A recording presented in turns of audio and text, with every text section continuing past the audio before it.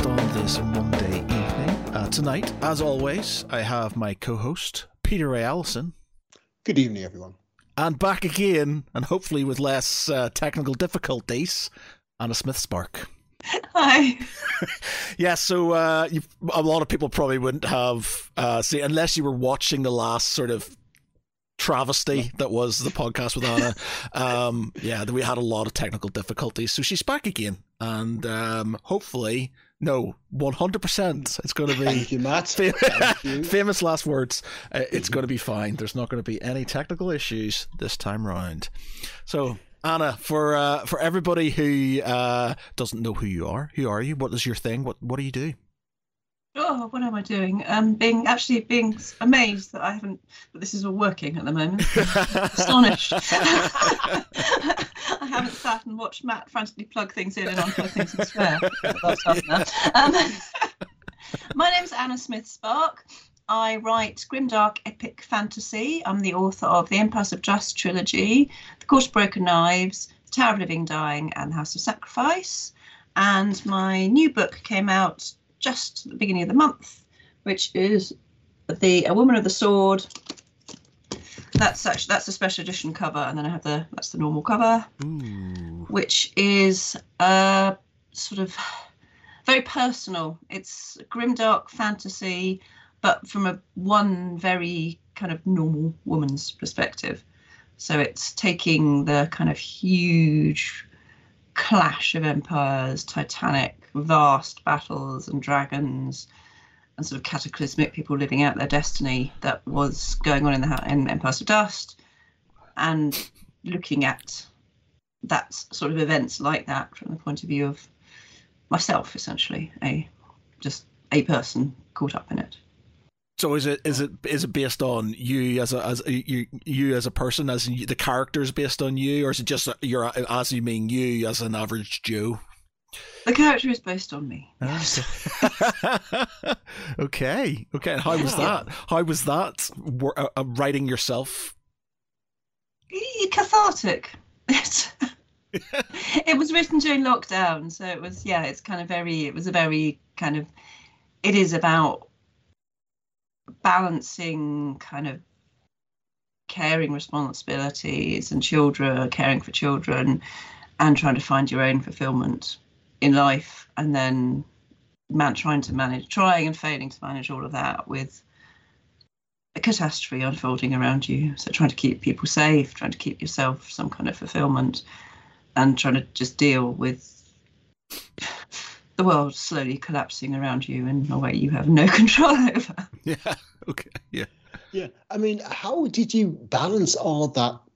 Like you mentioned, your family life and everything. How did you manage like all that and writing at the same time? Badly. Fair. Yeah. No. I mean, it was written kind of. I say it was written in lockdown. It was actually written kind of in the bits of lockdown that weren't as bad, because during the bits of actual lockdown, I didn't get any writing done, because it was just that kind of. I was one of those people who had to just stop everything, drop everything creative, because I had children to look after. Yeah. And so that was just kind of homeschooling and things. And so that had to be everything. That had to be the centre of everything. And everything else just had to kind of stop or squeeze in around that. And then, so that some of that kind of experience is in the book, that kind of experience of just having to stop and give up things for yourself, give up the things that are you, and that kind of, because it was hugely important. It was the most important thing you can possibly do in that kind of situation is try and protect people more vulnerable than you from the worst consequences of it. But it did mean having to give up a huge amount of myself. And then it was bizarre. When lockdown happened, I think The House of Sacrifice was published in paperback, I think actually around the same day as lockdown. It was one of those kind of, so what should have been. I mean, I was really lucky because it had been published in hardback and in America before that. So it was only the UK paperback release that was affected. But what should have been, the kind of final, it's all done. Here's the paperback out. Everything is done. I've done this, I've scaled Everest. I've achieved the amazing dream of having written a fantasy trilogy. And instead it was like, oh yeah, no, I was promoting it. I promoted it. I did the one promotional thing for the paperback of House of Sacrifice at Super Relaxed Fantasy Club. And it was the week before lockdown, and we all it was really bizarre because I was on the tube going there, and there'd be people on the tube sort of putting on hand sanitizer like every 5 minutes on the tube. And you'd be like, why are you doing that? You're just sitting there on the tube and you put on more hand sanitizer. You know, the only thing you've touched since you last put on hand sanitizer is that bottle of hand sanitizer. And then we were all in a totally airless, dank basement. And it was this whole bizarre thing where everyone was like, are you hugging? I don't know, are you hugging? Oh, let's hug. But we'll air kiss and then it'll be safe. And then, like, 4 days later or something, we were in lockdown, and you look back and you think, that was insane. It was like, I don't even sort of, I don't know if it's like, it's not like I blocked it out, but it's just sort of, it just seems so long ago. And it does seem so unreal that for like effectively 2 years we were, was it 2 years? Was it, we started? 2 years. Yeah, 2 years. 2 years on and off. Yeah. It was, years on and off. Yeah. Yeah. Oh, yeah, I got a thing up the other day on my phone, actually. Facebook kindly gave me a memory. So this day, last year, this day 2 years ago, last week, I put out a big thing on Facebook saying, the bookshops have reopened. Oh, glorious day. That's it, thinking, my God, that's just like, it's really bizarre because it does feel like another world now. It feels like, at the time, it just felt like, and actually I remember all that stuff at the time about, this is the way it's going to be forever now. And there was all this really bizarre stuff like, oh, no one's going to go out anymore. And like, just really, really random stuff like, this is clearly the end of makeup and beauty counters. And this is the end of people going shopping and changing rooms in shops. And this is the end of people doing anything socially. And I guess actually, Peter, if you and I sort of do stuff on cybersecurity stuff, the way people talk about the world is changed. We will never, ever go back to doing anything face-to-face anymore. And at the time, it kind of seemed like, maybe we won't. Maybe this is it. Maybe my children will grow up and I have to explain one day there was this thing called a cinema, a theatre, and a public swimming pool. And they'll be like, nah. And now you're like, what the hell? That just seems like another life. That was like, that was a nightmare. That doesn't seem real in the slightest. Yeah, it didn't. It very much a once in a lifetime event, an experience that like no other. And fingers crossed, it will be like nothing again. Yes. Well, we're with it forever now, aren't we? It's not something that's just going to go away. It's just a thing we've dealt with. We dealt with it basically. We have like we have vaccinations and your top ups, which will stop us catching it, but it will, give us our body the defenses it needs to protect ourselves from the worst of it. And just lessen the impact it has upon our body, which just basically makes you feel a bit rough for a few days, pretty rough, but it's not going to kill you, thankfully. But I mean, I remember lockdown, and the thing I remember most is Joe Wicks. Doing Joe Wicks with the kids every morning was torture. What's Joe Wicks? You didn't do Joe Wicks, Matt? What's Joe Wicks? That exercise guy, every morning, 9 o'clock, he'd have us jumping up and down in our living room on YouTube. Oh, no. No. There you go. See, I'm one of those people who, because I didn't lockdown. It did get a bit sort of kind of boring that we couldn't go out, and I love going to the cinema. Like, really enjoy going to the cinema, so that really got to me. And like, I don't go out drinking as much in my older age. I don't go out drinking as much and stuff, so it didn't really affect me too much because I've got a lot of nerdy stuff I do in the house and things like that.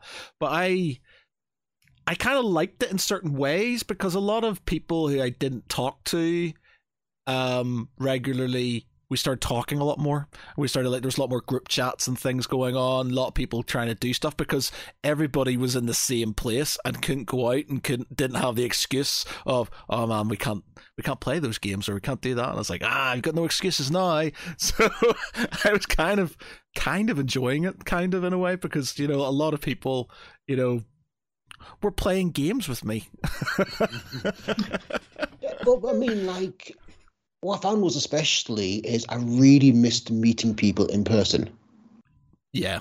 And like going to conventions and like going to places like Edge. I mean, I was gutted when Edge was cancelled because I was looking forward to seeing all the writers and authors there. But then, nope. Yeah.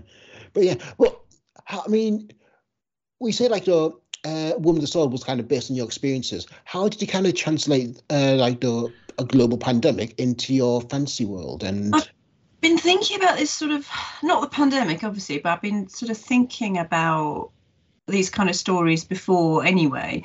So when I was writing The House of Sacrifice, obviously, I mean, I was hugely sort of invested in Mareth's story and Thalia's story and Tobias and Orhan.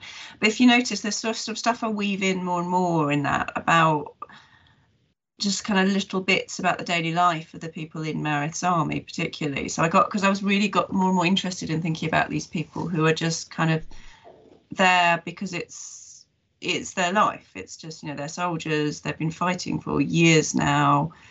By the time the House of Sacrifice ends, I think that they have been fighting for 3 or 4 years, I think. So, and they've got, this is a massive army. It's got a massive load of camp followers, and the camp followers have got camp followers. I mean, if you look at sort of big accounts of, really big, like Alexander's army, which is obviously, so Mareth, obviously Mareth is based on Alexander, the campaigns of Alexander.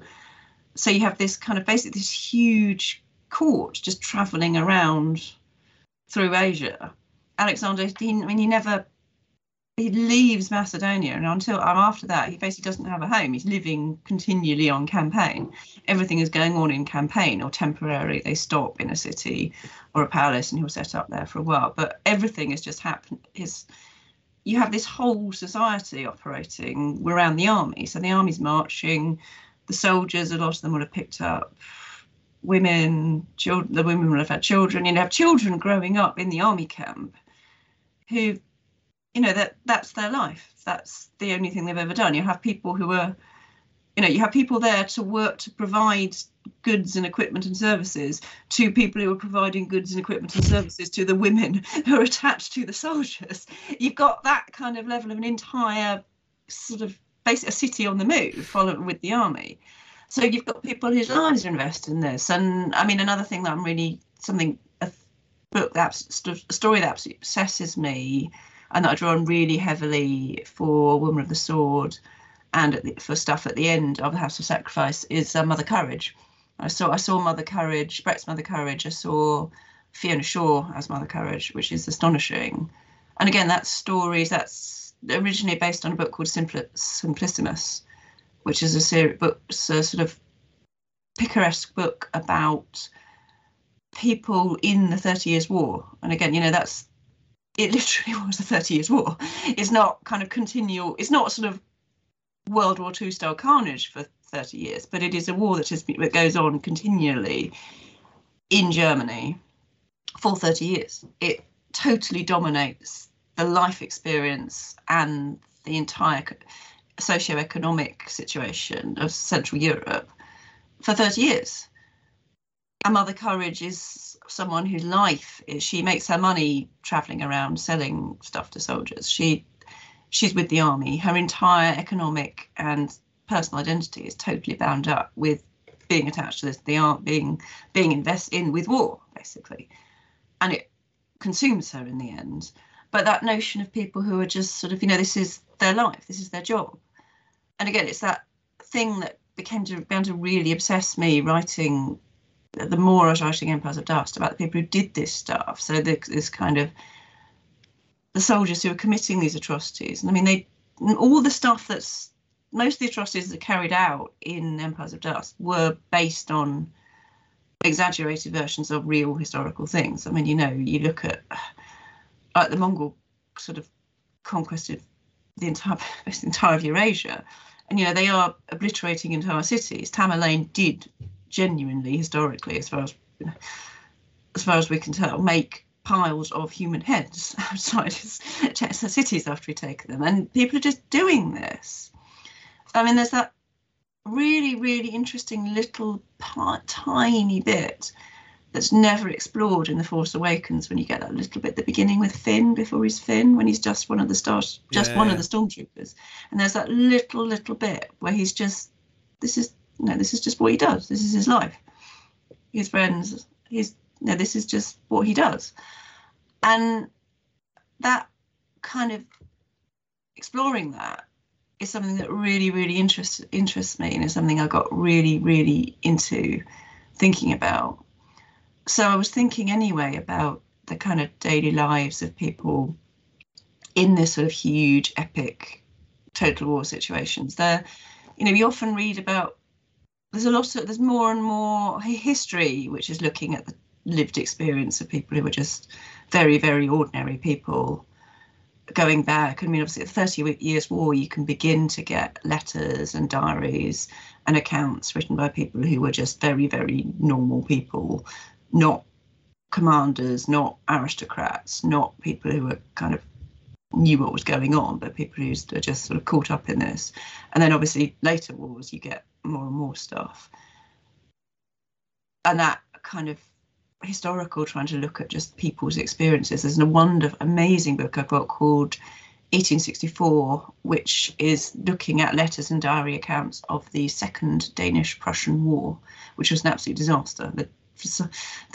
Denmark basically decided that they could totally take Prussia, which what a mistake of a maker. Yeah. And they could clearly totally take Prussia, because if the Prussians tried to invade them, they had the Danevirk, which was basically like their equivalent of Offa's Dyke. Okay. Yeah, they had basically a prehistoric sort of ditch and trench fortification that clearly would stop the Prussians. So okay. They deliberately antagonised the Prussians, and the Prussian war machine is like, it's a ditch. Yes, the great military strategy of we'll dig a really deep hole. Yes, and the Prussians just go in with their howitzers, and it's this kind. It's this kind of, but it's actually one of the first. It's actually possibly more than the first one. It's basically the first example of massive heavy artillery kind of modern warfare, and there are a lot of. It's one of the first wars you have a lot of accounts of both sides from just the foot soldiers. So there's amazing account. There's a wonderful book I've got which is just accounts of letters and diaries from both sides, and you get these there's all sort of recurring stuff they're writing about this very, very strange stuff about how after a huge Prussian bombardment had finished, a lark started singing, and that recurs in multiple diary and letters. So it's that kind of lived experience of war, and that was something I've been thinking about anyway. So I've been thinking about writing an account, something that was much more like that. It's amazing writing about kings and, people of great power, Marath and Thalia and Orhan, who have all got power and knowledge and can move events around and are responsible for the lives and deaths of thousands. But it's really fascinating just looking at the people who are just caught up in it, the people, what our lives would be like if this just happened. Yeah. Did that shift anyway? Yeah. Did that shift in perspective? Because you couldn't go in from like the kings and heroes to the foot soldiers and the people caught up in it. Did that shift in perspective, influence how you approach the writing?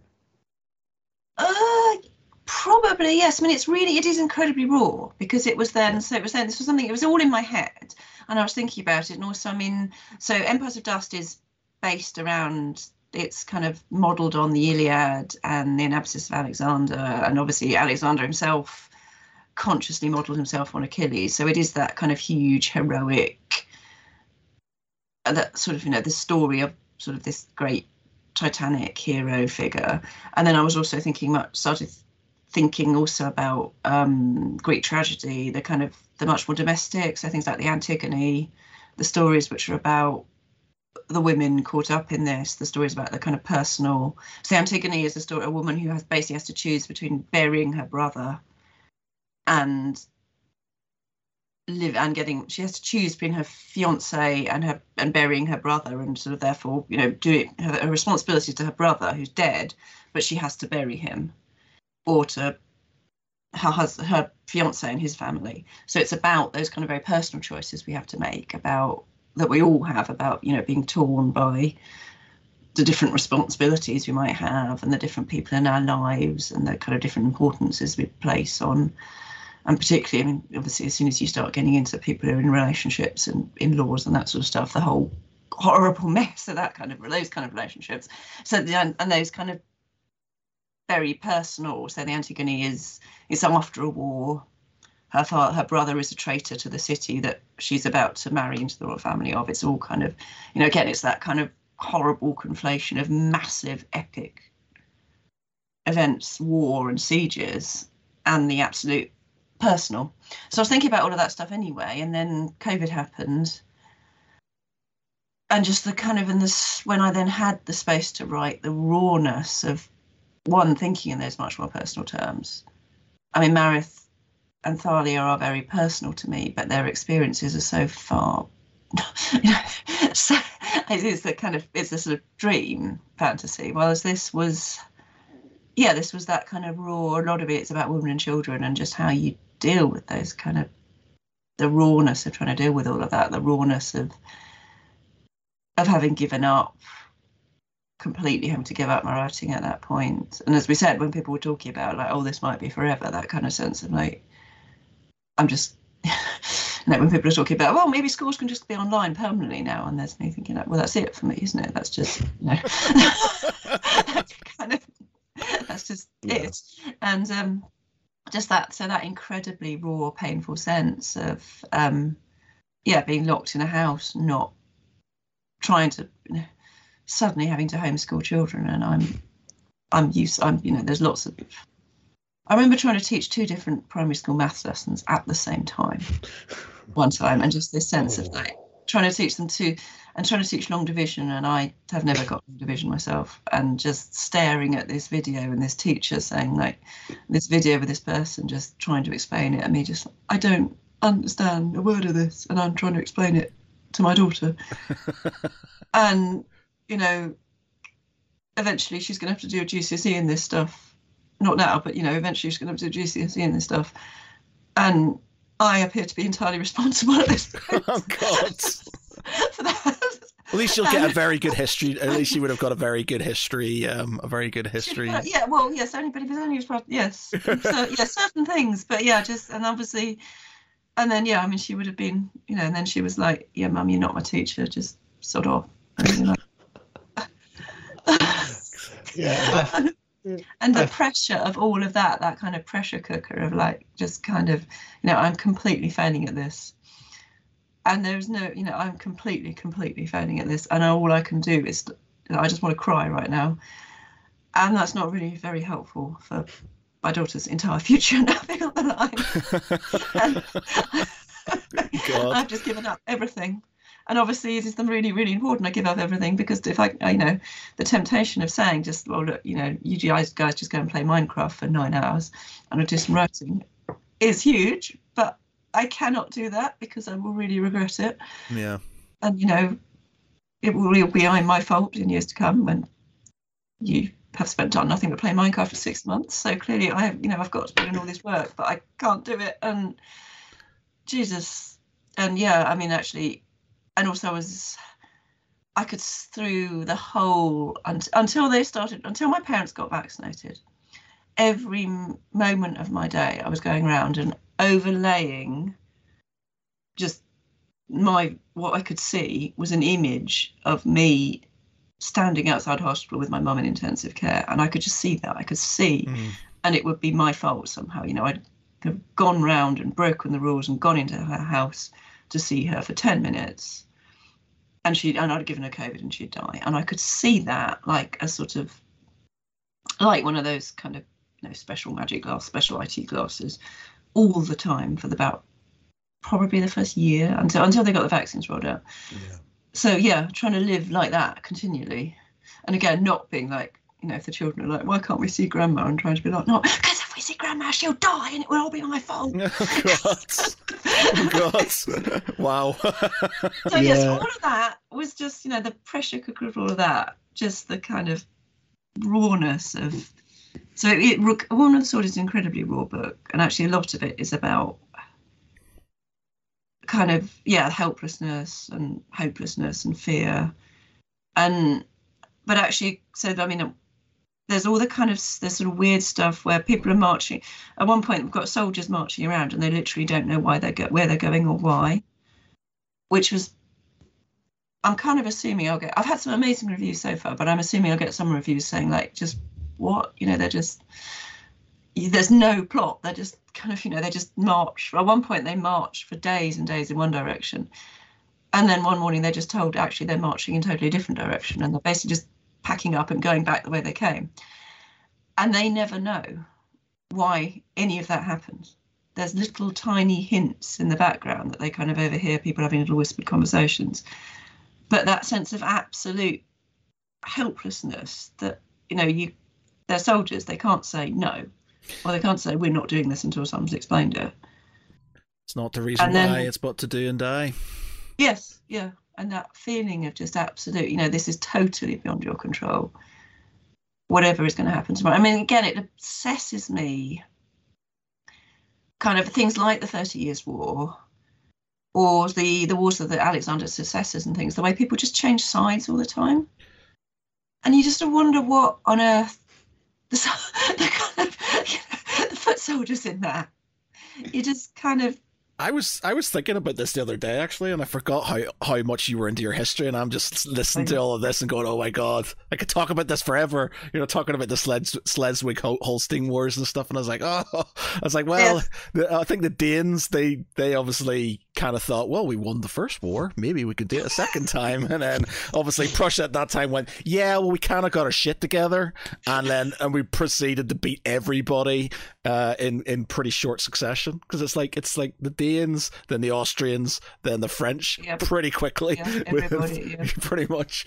I was thinking but this thing about, just not, imagine just working, like, you work for Tesco's and then someone turns up and says like, you've spent like the last 5 years trying to make everyone shop at Tesco's. Well, now, as from tomorrow, actually, we're making everyone shop at, your job is to make everyone not work at Tesco's. You're like, what? Yeah, I was thinking that kind of shifts. Yeah, I was thinking about that all the time. Not all the time. I was thinking about that the other day. I can't even remember what I was watching, but it was just.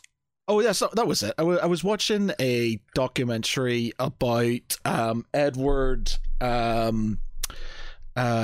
Bruce, his invasion of Ireland, and it's an invasion they don't really talk about because they kind of didn't do anything. They kind of came in, they kind of beat a few English armies, and then caused a lot of famine and stuff like that, and then had to leave, and it sort of kind of shadowed over because obviously Robert the Bruce, big sort of kind of Scottish hero and stuff like that, and it was just sort of like, a lot of people in Ireland, would take their side and then would switch sides and then would just sort of kind of, they would be told that, by the way, this guy's your High King now. It's like, yeah, but this other guy it was like 5 minutes ago. And I was just saying, like, it was a horrible time to be alive, because you were literally just fucked all ways. It didn't matter what side you were on. You were literally, if you were a peasant or you were a soldier, it was just a grim time to live. You were just gonna. I was thinking about it, it's like, I'm so glad I didn't live in that time, because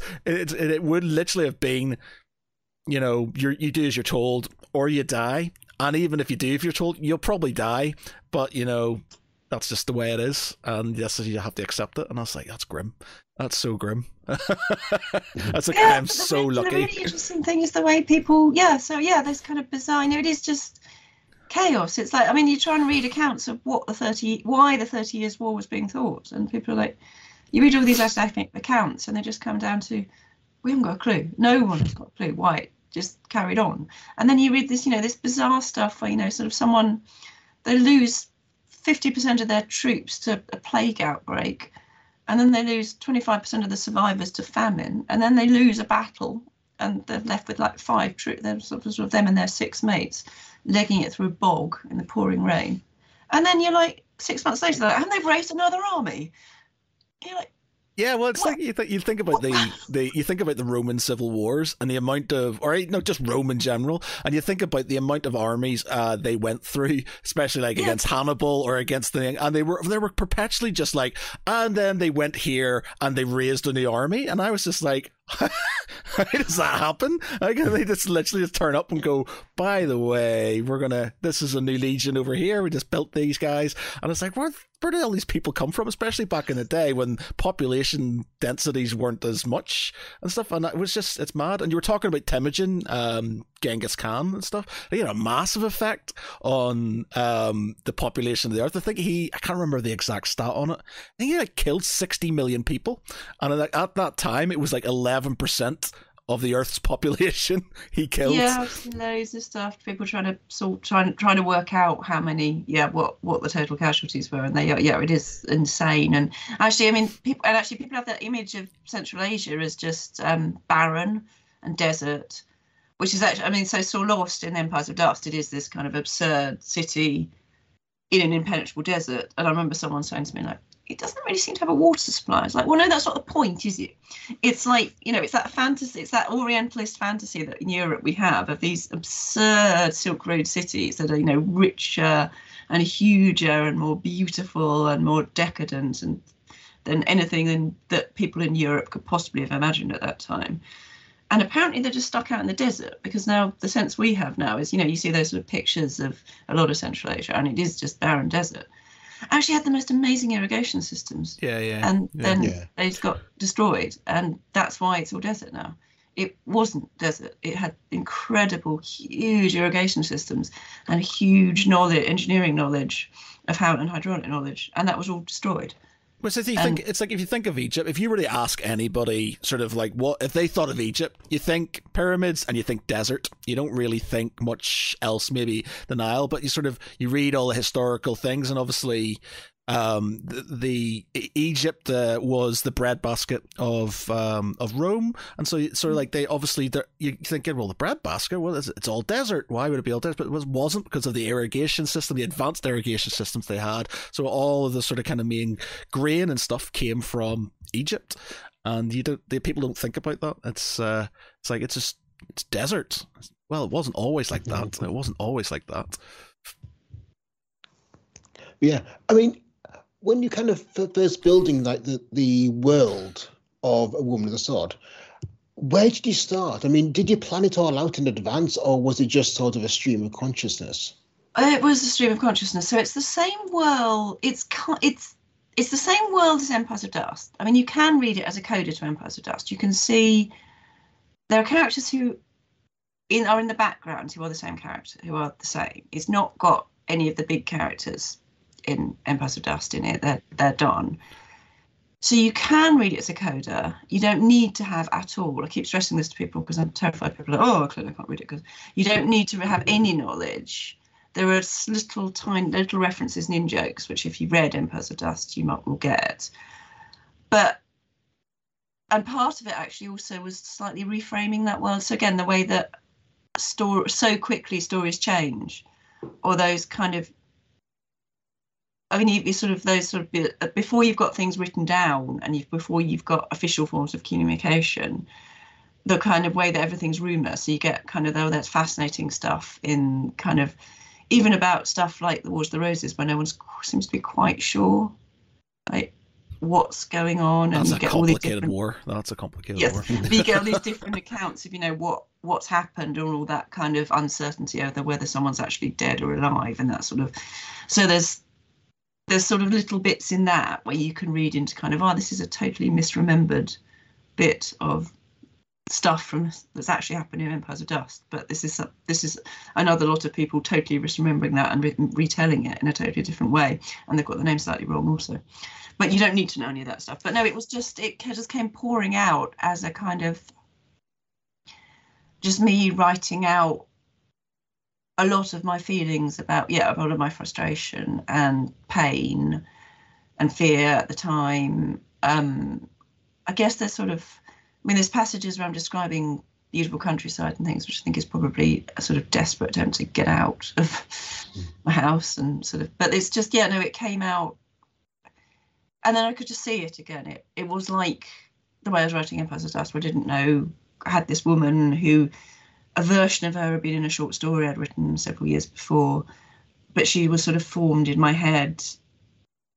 What's chapter 2 of A Woman of the Sword was what it began with her in this beautiful English landscape, and then her life was sort of unfolding, and then I could see the whole thing in her arc. But she is me exploring a lot of the tensions I was feeling at the time and the pressures of the time, and also the tensions I feel about the world I created in Empires of Dust. So she's talking about the toxic masculinity that's in Empires of Dust, and she's incredibly attracted to it, but also fears it.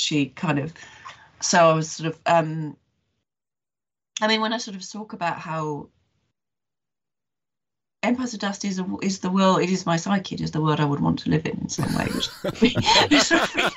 But I wrote every scene in that. It's a kind of, it is fantasy. It is, me projecting everything that I kind of dream about. It's, why do we? No one reads. We all read. If you read fantasy and love fantasy, or you watch fantasy films, or you play sort of immersive fantasy computer games, it is that fantasy of being there. You're the fantasy of fighting a dragon, or kind of, seeing those huge armies clash, leading huge armies, riding out, sort of leading the charge of horses, and all of that. That's why we read the books and play the games and watch the films. It's because we kind of fantasize about being there and being part of that, and it is amazing. And that kind of, seeing those amazing things and seeing those huge battles. But then, of course, as we were saying earlier, thank God we live these very dull suburban lives. Yeah, I just think how terrifying it would have been. Yes, just to be, especially in the front line or sort of second lines, being forced into these things, and just literally, you can't fathom how scary it must have been. Yeah, it must have been unbelievable, and yet it is something that we all fantasize about, and yet also interesting. The aristocracy, the nobles, are doing this. The experience of being one of the kind of co-opted peasants, or slightly later when you do have these kind of recruited armies, you are presumably part of the reason. By the time the 30 Years' War has been going for quite a while, or by the time the Roman Civil War has been going for a while, one of the reasons you can form get up another army very easily is because it's one of the few ways you can actually feed your family. Yeah. By this point, so it's that you are desperate. Someone is offering you a uniform, some kind of pathetic food ration, and a small amount of money, and the potential for more if you win. That you're reduced to that, as rather like today being reduced to cleaning toilets or something. It's not, you're not doing it out of love, but you're doing it because it's better than.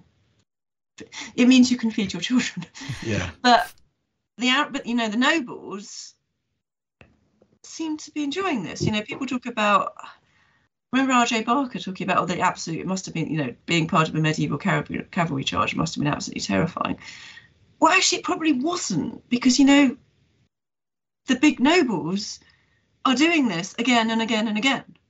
The kind of, if you go back to Alexander and his nobles, his companions, they're doing this stuff. They keep doing this. Their whole lives revolve around owning big war horses. And he wasn't shy of a cavalry charge, was Alexander? No, he was not shy of a cavalry charge. It was something that people, this is medieval society is based around war. Archaic Greek society, and then Alexander Macedonian society is based around war. It's not. It must have been terrifying and awful for some of the people involved, but if all it is awful, I guess society, the men, the very powerful men in society who keep doing it would, you'd assume, at some point stop doing it. It's kind of, yes, it self-replicates, but it's also clearly the very high nobility are getting a hell of a lot out of it because they keep doing it for generations. So, and yeah, they keep doing it repeatedly and almost every opportunity. And it's, when people talk about this sort of, proving you're a man and proving your masculinity and your prowess and praising someone, the most praiseworthy thing a man can do is be great in war. I mean, either we say they're all lying and they're all actually secretly terrified, or they are genuinely all enjoying. They are genuinely. These are societies where people are genuinely enjoying this stuff. Things like the Iliad are not poems about war being bad. The things like the the Godothin, which is a poem I draw on a lot, or kind of the Norse sagas. These are not stories and poems about war being bad. They are talking about how dying in war is glorious. But it's not as simple as this is not. In fact, this is just terrifying, and this is a bad thing to be involved in. There is I think there's a different mentality back now. We appreciate it, we see it for what it is, and we've seen, we can physically see it. Oh, everybody disappeared. Yeah, we're all fine. I was like, oh no, we can't again. But we've got a different mentality because we've seen, we can read about it quite extensively. We can see footage of these horrible things. We've got, tales about it. Back in the day, I think it could be romanticized and justified in a certain way, whereas now you can't really. You can romanticize it, but then there's all of this footage. There's physical photographs and things to show people how horrible war is. Well, back in the day, they could say, well, one, because religion is a big thing. So, well, if you die, you're going to go to heaven, or you're going to go to because you'd have seen battlefields. I mean, yes, people sort of talk about the American Civil War is the first war that civilians who aren't on the front line are seeing very clear photographs of what's going on and having journalistic accounts of what's going on very, very immediately. But I mean, you'd have seen battlefields. You'd have seen there's a wonderful, wonderful line in Mary Renault, the Mary Renault's book, Far From Heaven, which is the first of her Alexander trilogy, which is about Alexander's childhood, and it runs up to the point where it runs up to him before his father's death and him becoming king. And there's a wonderful bit where Philip has just swept down and sort of conquered the whole of Greece. And there's a bit where people people are standing on the roadside watching a chain of women and children being dragged off back to slavery and to be sold as slaves. And she has this wonderful caustic line where people are sort of saying, look, so that's what happens, that's the pity of war. The lesson is win. And it's that kind of, the lesson of the pity of war isn't don't fight. The lesson of the pity of war is, for the love of God, make sure that we're on the winning side, and ideally that the battle takes place several hundred miles away. And it's kind of, and yeah, so it's just, I don't know. I have no doubt. Again, it's that kind of I don't know. I have no doubt. I don't know what would happen if it came here. I've no doubt there's fear, but I guess it depends on there's a lot of things. I don't know. You get I don't think you could say anybody isn't scared when they go to the battle unless there's some sort of they've got something slightly tapped in their head that sort of, and there are people like that who sort of, do like that sort of thing. And I'm sure they're the noble class. There are people, because obviously a lot of them, their genetics weren't exactly, tip top. But, I'm sure there's a lot of, sorry. I think there's also like the God-given right to rule. Like they feel we are kind of, descendants of the king. Therefore, we have the right to rule because I have the king's blood flowing in my veins. Therefore, I am like a lord and master of all that surveys. And that kind of sheer, single-minded, blinkered hypocrisy. Yeah. So that was it's exploring some of that from the point of view of of soldiers who are frontline soldiers who are but this is their job. They've been this is their life, is being kind of, one in the rank soldier. So yes, that sort of terror and the knowledge that at any moment they could die, the knowledge, the uncertainty, what are they fighting for? They don't really know why they're doing what they're doing. They know that they're marching because their kings told them to march, or they know their kings told them that once they've won, that they need to win this battle. But they're not privy to actually what's going on, or the maneuvers, or the kind of politicking and the tactics and the strategy and the big grand plan. It's that their lives totally depend on stuff that they don't know and will never know, and have to be okay with not knowing.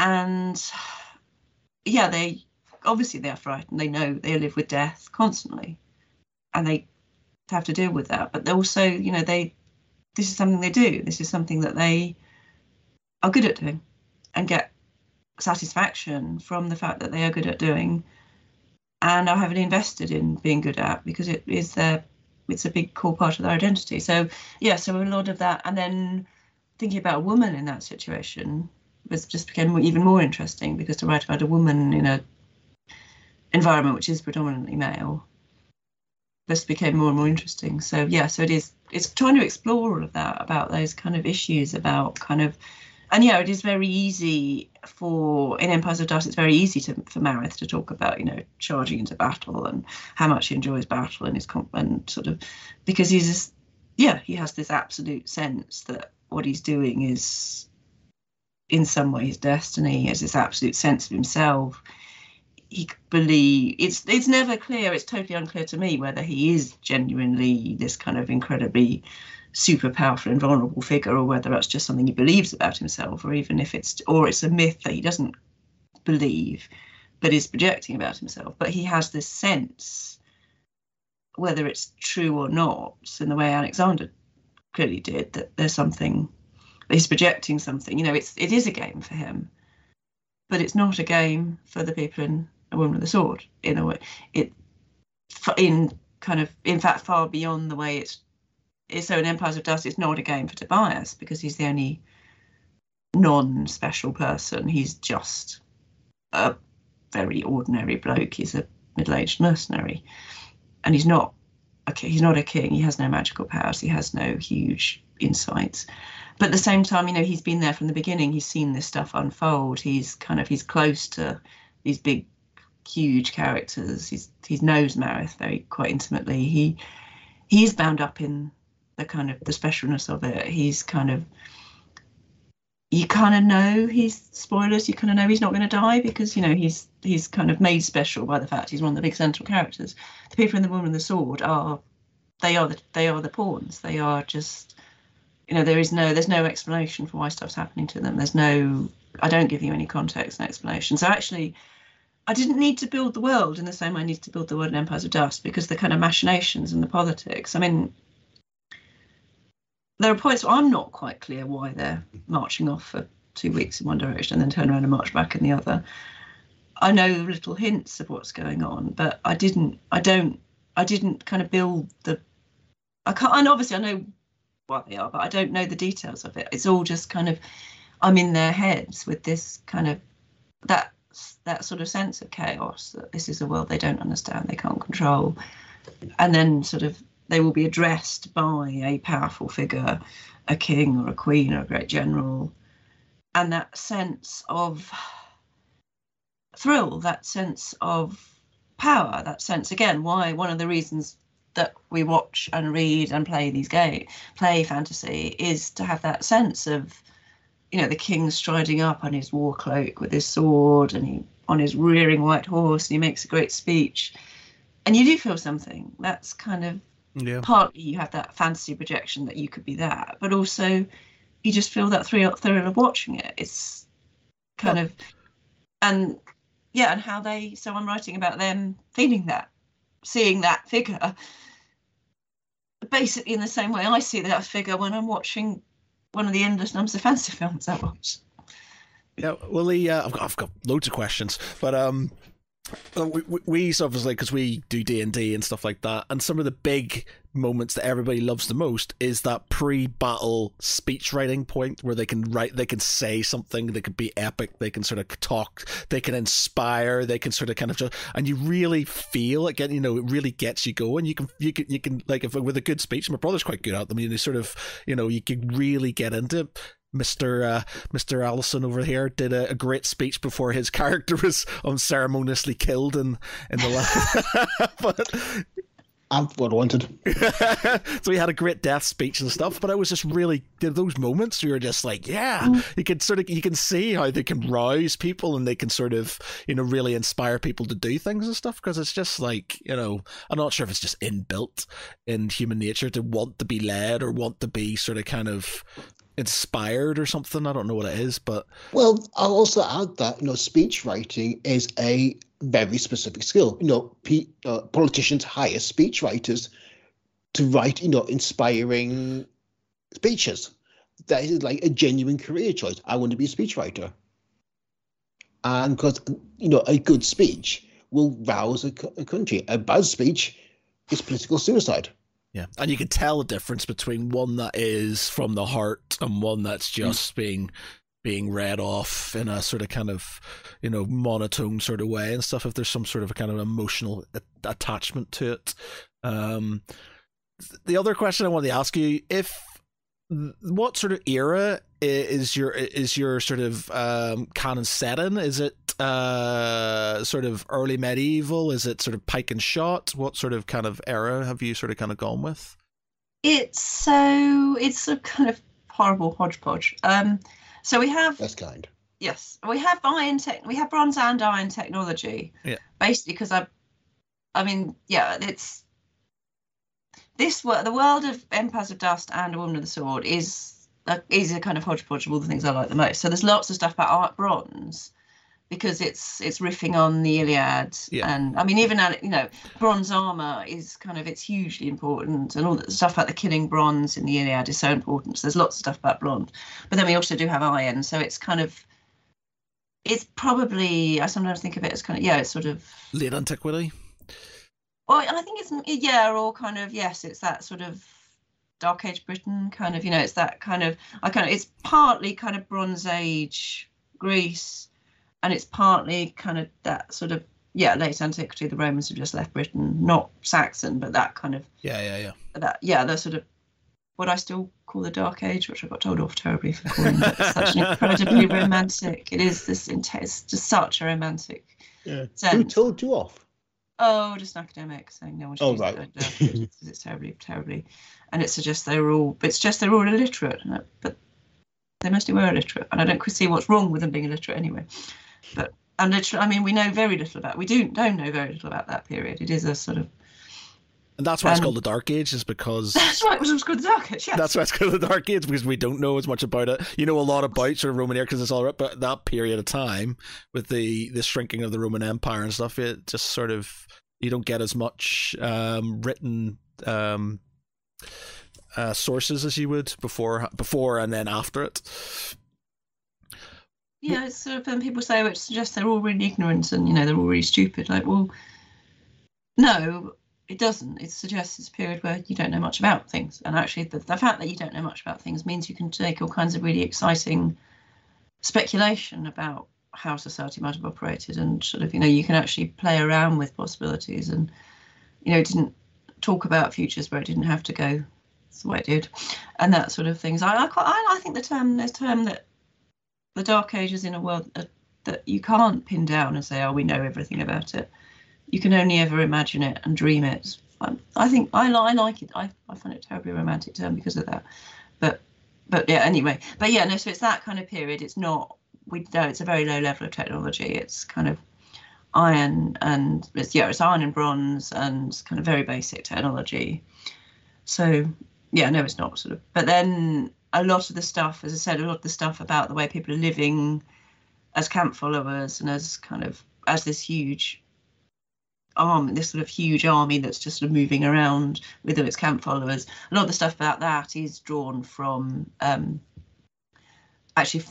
stuff about the 30 Years' War, and because Mother Courage obsesses me and it's something that I want to write about, and the kind of there's the really strong elements of mother courage in A Woman with a Sword, and also because I suspect life probably was pretty similar.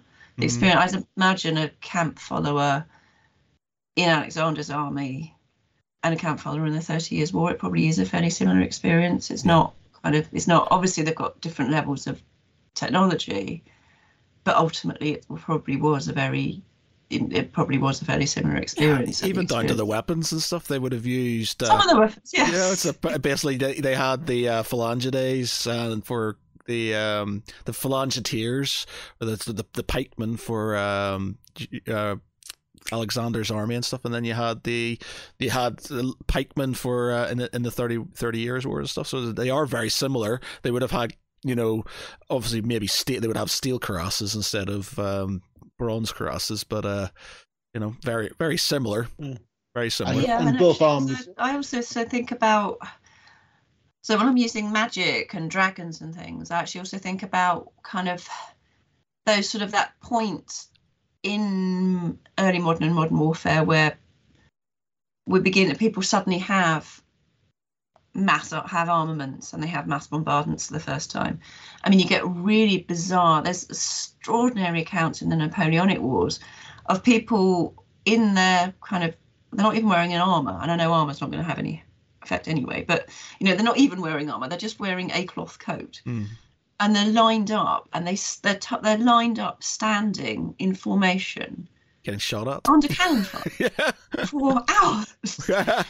dead and square. That's the thing in Napoleonic warfare is this, just standing in formation while they're taking artillery fire. And I can never really understand why. I have no idea why they're doing it. It's because of its efficiency with the fight. The whole formation is because the guns were so inaccurate that they had to sort of have them in mass rank so they could hit things. And it was just it's if mad. you think about it rationally, you say to someone, I want you to just not wearing even any armor, and I know again a tin hat isn't going to protect you, but still, you in your hoodie, just go and stand there for 3 hours, absolutely rigid. You can't run away, you can't even duck, while some blokes chuck cannonballs at you. I mean, and so I read about stuff like that, and I try and imagine what it must have been like, the experience of actually. So in the Malazan books, there's stuff about that where the bridge burners are standing in formation, and they're just being pounded with mage fire and with various mageries, and they just stand there. And it's exactly the same. It's kind of just, it's insane, but they're doing it. So there are little bits in The Woman with the Sword where people talk about, where you stood in formation under dragon fire because you were told to do it, and you did not break the line. You could say afterwards, no matter, you did not break the line. I mean, there's again, coming back to the Second Danish-Prussian War, there's a television series that was made based on these accounts of people's experience of the battle, and it has this mesmerizing scene where the Germans use their howitzers for the first time. So you have the Danish army is sort of camped, and I think there's a town next to them, and then in the middle of the night, the Prussians unleash this vast bombardment of howitzers, which is like nothing. And the way it's told in the television series, certainly the Danish soldiers have no experience of this. This is not like anything they've ever seen before. And so they look up, and the sky is silver with shot, and it's exquisite. It's one of the most beautiful things you've ever seen. It's like the sky is full of silver fireworks. The whole sky is just lit up, and there's this silence and this incredible silver light.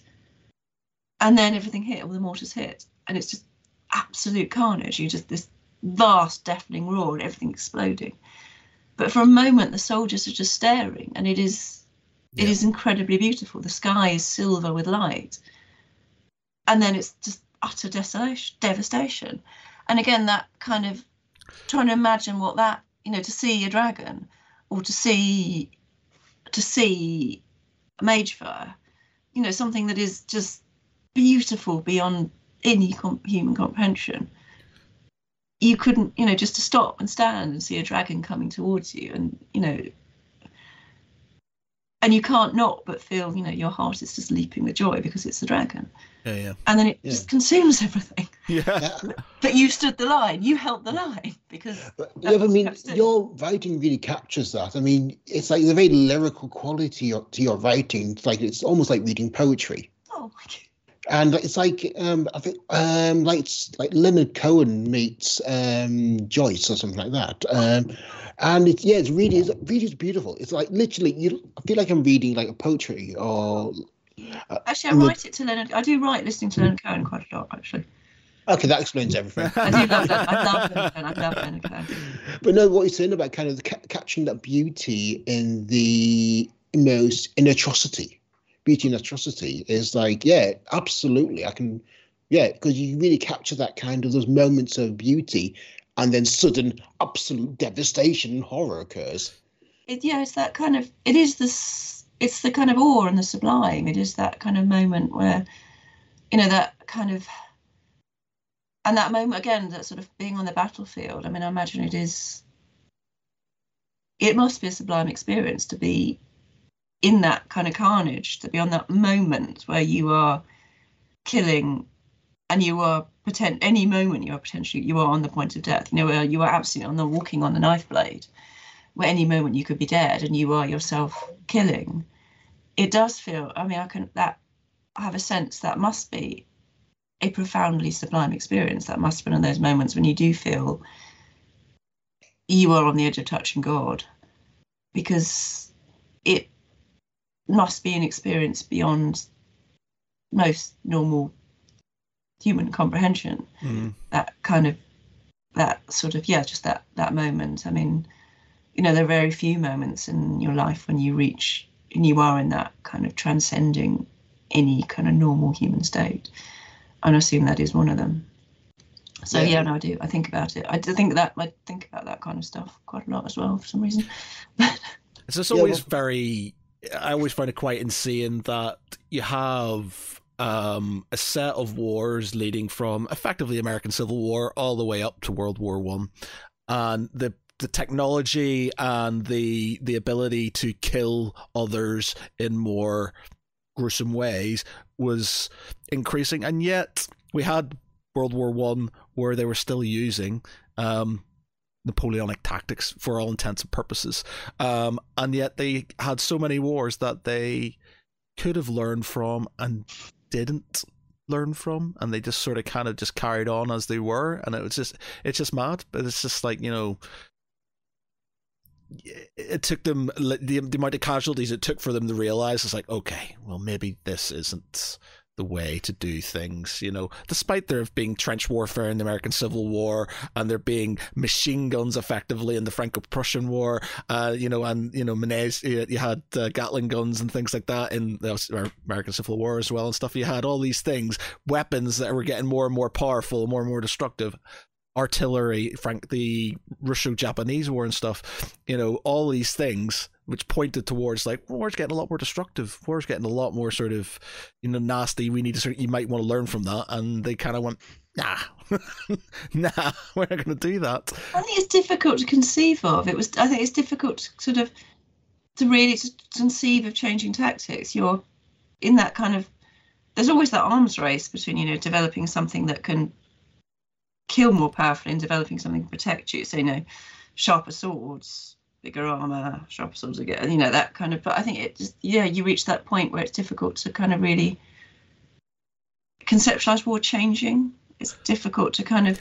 Yeah, I get that. Actually, I understand that, and it's only because. And this is a really bad example, but this is me sort of kind of trying to understand it. But I play a lot of war games with my brother, and you'll spend ages sort of kind of building your army based on a specific set of units and tactics and things like that, and then somebody will come along with something completely different, and instead of kind of going, well, I need to start to deal with that. It's like, well, no, I've got this thing that I'm good with. I'm used to. I understand how to do it, and you don't want to change because it's change, and you feel like you're good with this thing, and then you get wiped out, and all it takes is it takes a couple of losses before you realize, like, shit, maybe I do need to change the way how things happen and stuff. And again, change is scary for very much the military mindset, where it's kind of a very structured way of thinking about things. People do tend to double down on mistakes. Yeah. So the kind of classic tragedy of looking at disasters is often that people you do something and it produces a bad outcome, but your solution is to think, well, I obviously didn't do it hard enough or well enough, so I shall do it again, harder. And of course, what you're actually doing is then ramping up the negative effects. But then you're like, oh shit, it's still not working. So I need to do it for the third time really hard. And you're actually, rather than, and it is that kind of, it's that sort of assumption that it must, everyone's always told you it works. So if it's not working because you're not doing it. Problem. You're not applying it well enough or hard enough. I mean, that's actually Liz Truss is still making that argument, isn't she? She's still saying that, she's still just going that the problem was she didn't do it. If she'd only gone in even harder, God, we'd all be better off now. It's that, because the only way she can articulate to herself it didn't work was that she didn't do it enough. And if she'd just done it, it's pride. Better. That's pride. I think pride's pride's a massive thing, I think, and this is one thing that I sort of always think about. It's like, so people are so afraid of being told they're wrong. It doesn't matter in your own life. Somebody tells you you're wrong about something, you always get slightly offended, and it takes you a while when you realize, okay, maybe I was wrong, and then it takes you a while to sort of kind of realize, and then you sort of kind of do it. You get over it, but being told you're wrong, being told that something is wrong is a big sort of, oh, it's not. If I don't want to be wrong, and therefore you'll do things, you'll carry on and you'll double down on mistakes, people on arguments and everything, because it's better to be wrong and sort of right in your own brain than to actually do the right thing and accept fault. And also, to be fair, and also from politically speaking, being seen to be wrong. Exactly, and that's it. So it's better to sort of take the country. Admitting being wrong would be essentially political suicide at this current state of mind, which is really bad, because things change. One strategy, one tactic, one solution is not a constant. You have to come up with a new solution to meet an ever-changing problem. Well, see, that's where you get sort of, and I've always found this. It's like, I understand, you get politicians and they'll do one thing and then they'll change their mind, and then the other party automatically turns around, oh, you're flip-flopping, look what you're doing. It's like, yeah, well, would you rather that they did carried on doing the thing that they did? And see, that's where it reinforces the idea that they shouldn't change their mind, because if they do, the other side's just going to go, whoa, you're idiots, you're flip-flopping and stuff. And it's just like, right, I understand if you're making loads of mistakes and you're having to keep on going back on them, that's a bad thing. But if you make a mistake and you change your mind and go, look, fine, you were right. There shouldn't, this whole like, oh, way, you've done something wrong and we're gonna carry on. It just reinforces the wrong sort of behaviors in my brain. And it's the same with everything. People are so worried about being wrong or being mocked and sort of thing for being wrong that they will literally just go down a route, because it's better to be sort of solid with what you believe than actually right. Ideological basically. Yeah, and it's just and it's all because you're fearing. Like I try personally. I like most people, I don't like being wrong, but I try to accept it. If somebody tells me I'm wrong and they can prove, there's a good evidence that I am wrong, I'll, instead of just kind of trying to fight it, I'll go, right, you know what? You're right, I'm wrong. And it hurts and it's annoying and you feel scundered, but it's better to accept it and try and make things better than to carry on down that route and just really be embarrassed later on down the line when history tells you that you're a fucking moron for carrying on. And to be honest, Trish is a fucking moron. and that is how she's going to be seen in history. And if anyone complains about that, yeah. Sorry. Anyway, back onto more pleasant matters. The horrific horrors of war was more pleasant. But yeah, I mean, where where do you go from here? With Woman of Sword is out now. Where do you go from here? I mean, would you do a historic thing? Would you do something? Would you do a historic one like Ramage or Sharp or like Hornblower or something? I've thought about it. I have thought about it. There's a lot of there's a huge amount of work involved. More because obviously you can't just go off in a kind of, it's a hodgepodge. I decided to stick some stuff about bronze in because even though they're using iron, for some reason they're also using bronze, even though that would be really stupid because I just wanted to talk about them using, you can't.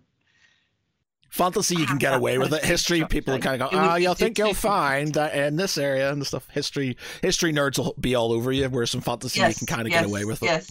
Yes. And I mean, in fantasy, I get really kind of, when people talk about things like it's something being inauthentic in fantasy, it's just, I had this, that whole thing about, well, they wouldn't be drinking tea or they wouldn't be eating potatoes, and you're like, there wouldn't be dragons flying. There wouldn't be fighting a dragon either. So, come on, and there are, and actually, I mean, the tea thing and things is that kind of, it's so rooted in writing about war.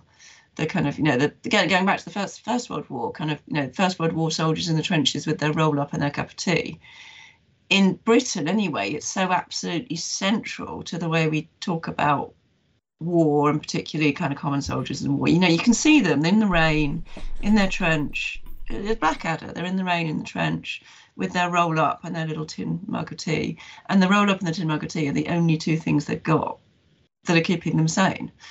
And it's the only comfort they've got. And that's such a huge part of writing about war, that you have to have lots and lots of soldiers drinking tea, because it's not about, yes, you're writing a medieval world, but you're also writing about a culture, sort of, if a British writer, you're writing about British narratives about war, and tea is so totally embedded in that.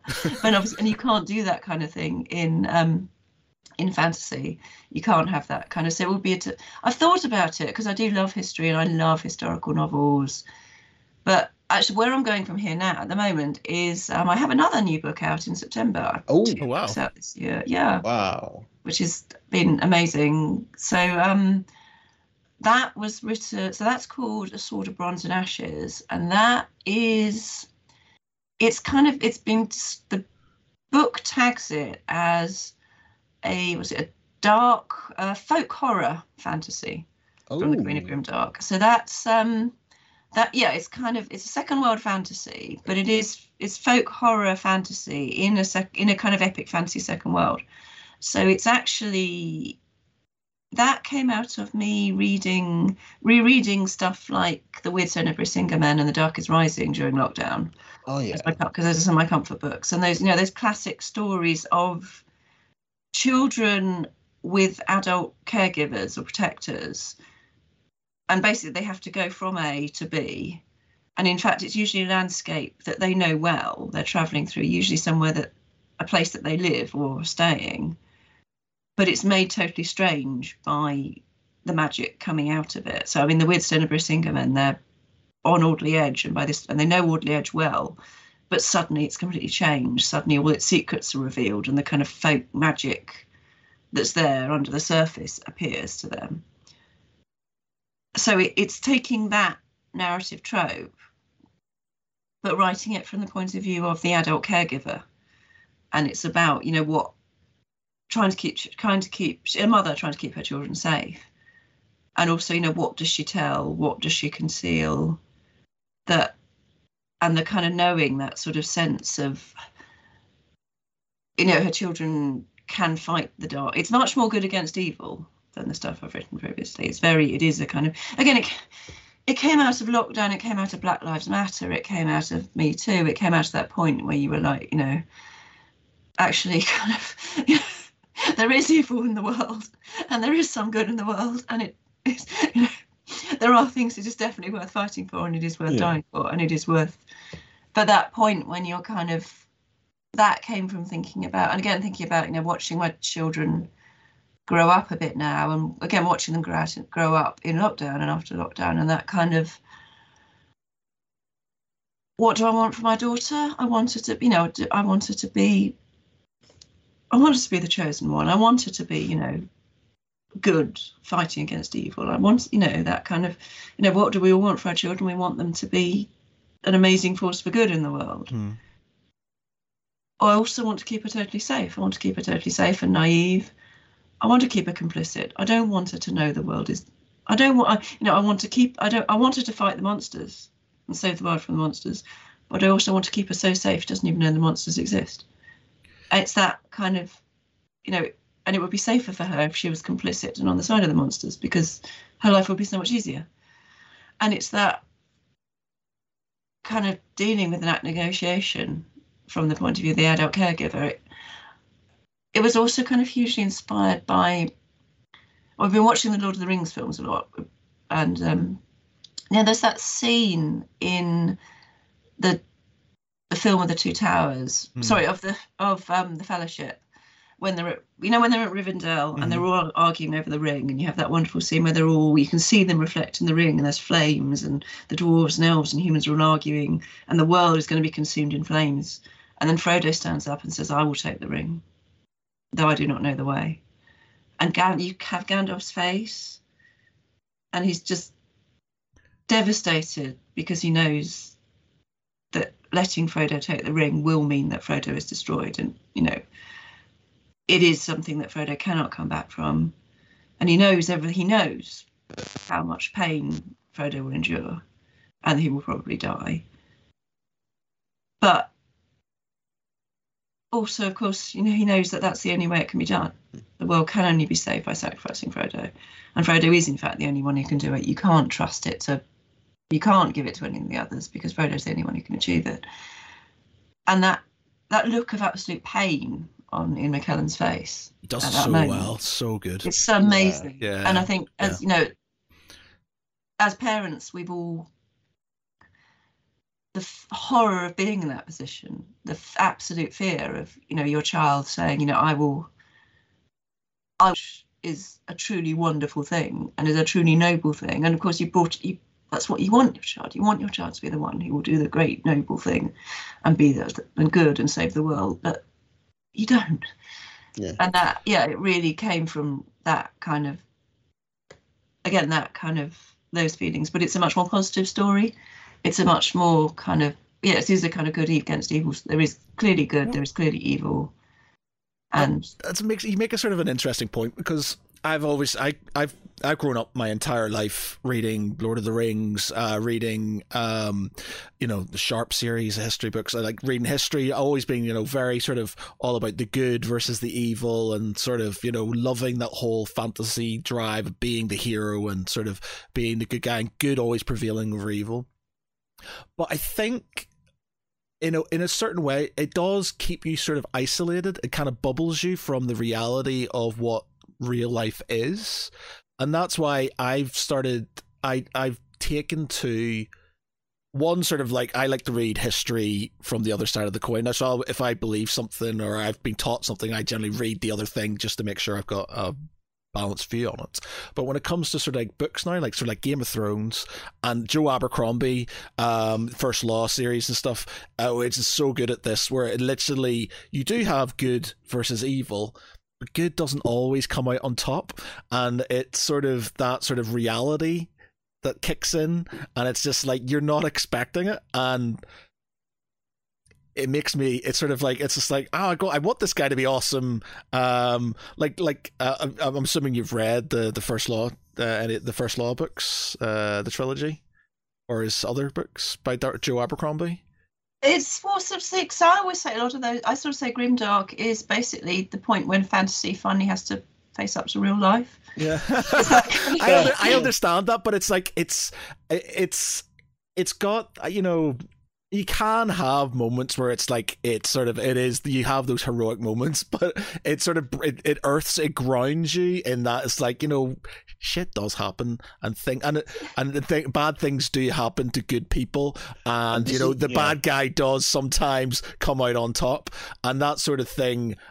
It's real life, but it's a good, it's like a good mix between sort of, you have your books that gives you the hero, and gives you that sort of drive to be high fantasy, to be the good person and to be the hero and stuff. But then you're sort of measured out by these other fantasy books that sort of kind of go, you know what, well, there is heroes, but they don't always end out on top, and it's good to sort of keep, instead of just sort of kind of having one set, having these both sort of there just to show you, they give you a bit of a balance in your life, because if you grow up thinking that everything's going to be good, and as we know, it's not like that, you know, it can be a bit of a shock. And see, I've never seen Sharp as remotely the hero. I find Sharp absolutely terrifying. There's the stuff in Woman of the, and in the special edition, this special edition, yeah, which is this is a limited edition signed by me, and it's got a special essay in it, which is available nowhere else, where I get quite nasty about people like Sharp. I get really stressed at Sharp, because that whole, you know, I find him absolutely terrifying. He's going on and on about his honour. What is it about Sharp that sort of is his sort of matches, his sort of like, that, you know, he is a warrior. He goes on and on about his honour, and that sense of kind of like, well, you know, fuck your honour. You know, what do you think? You know, again, you know, women in war, you know, they don't talk about their honour. They talk about doing absolutely anything they can to keep their children alive. It's that, you know, he goes, Sharp really scares me, the way he talks about his honour all the time. He talks about, you know, he would rather die than compromise his honour. That's that was a very Napoleonic, yes, like kind of really, but then I mean, Victorian sort of. You know, I did a thing a couple of years ago where the Starks. I don't think the Starks are good. The Starks are. No, Ned Stark is absolutely terrifying. All he needs to do is not tell his best friend a really bad thing that will destroy his best friend, and if he just doesn't do that, then nothing that then unfolds will unfold. I know, but you got it. But he's so like, my honour, I must. And in fact, it begins with that scene with him. Right at the beginning, he's executing someone. Yes. And he's doing it himself. And you know, his honour is that he must show justice by killing someone himself, to show, you know, the Lannisters. They just, you know, they get someone to do it for them. They have an executioner, but he kills criminals himself because he has his honour. He's a fascist. Ned Stark is terrifying. What about rehabilitation? Why? It's just that, but it's that kind of, and then, I mean, again, that kind of, you know, so there's Robb Stark with his whole, you know, his honour now says that he must marry this woman. You know, found himself in a moment of weakness having sex with this pretty young woman, and now he must marry her. And because he marries her, he will have to undo this whole incredibly complicated allegiance that his mother has negotiated, and you know, and then loads and loads and loads of people die, and loads of other people see their farmlands destroyed, and their cattle destroyed, and their crops stolen, and their whole livelihood destroyed. I know, but because he doesn't just say, look, you know, sorry, I'm really sorry. I took your virginity, and you might, and you know, at this point, I'm not sure whether you might be pregnant or not, but you know, just like, you know, just fuck off. I know, but I don't think that's. I understand where you're coming from. I don't think I agree with you. So like, oh, my honour. I do. Trust me, I do. I don't know if I agree with you, simply because like, this is an example. Me and my brother have been playing a game called Stellaris, and it's like a sci-fi sort of kind of galactic conquest game. And they have these like space wheels that have sort of kind of been in my area for hundreds. The game spans hundreds of years, and I refuse to kill them despite the galactic council basically sanctioning me, and I was losing all kinds of resources, and I couldn't do it because I had basically made peace with these things, and I wasn't, even it was because it was detrimental to me, it was detrimental to my allies, I couldn't do it because it's an honorable thing, because it's like I couldn't do it. Now I eventually, after like 300 years of the game or whatever, had to, because it was completely down out. Yeah, but I grasped. So you put your civilization for 300 years of death, torment, and hardship. All right. So, but let me get this right. So, if I was to give it's still a principle. I don't think honor is a bad principle. I understand that it causes a downfall of a lot of people, and you can see that in Game of Thrones. Not so much in Sharp, but you know, you can see, like, you know, honor, you know, even throughout history and stuff, people doing honorable things doesn't always end up sort of the right thing, and that's why Joe Abercrombie's books does that quite well. It's like there's like Dan Luther is an honorable guy, but he ends up getting absolutely shafted, and it's like, you know, but I don't think it's a bad thing. It's maybe not a smart. It's not a smart thing. It's not a, especially. It's not a. Well, no, I don't think it's an excuse. I don't, because if you were to, for example, Pete, and I'm seeing if I can try. If you were to be given a ward, you know, you were given responsibility for somebody. You grew the. I've got 3. Yeah. Okay. So yeah, you're given responsibility. So somebody turns up to you. And you've been given responsibility. Say you foster somebody or something, you're given responsibility for that person.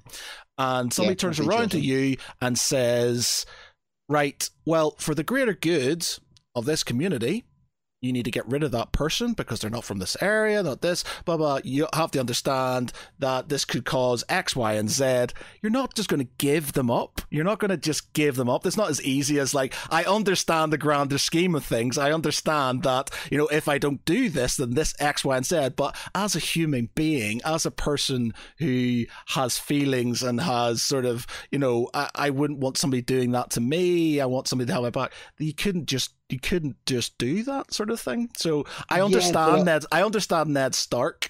The Sharp thing is just Napoleonic romanticism, isn't it? Really, and Ned Sharp. But then you've got to live forever with the knowledge that because there is in fact there's no good outcome. I mean, you have to live forever with the knowledge that by saving that one child that you love, you have doomed an awful lot of people. It's not actually that simple. It's, I mean, people always say about the Le Guin story, the ones who walked away from, and I can never remember the name of the city.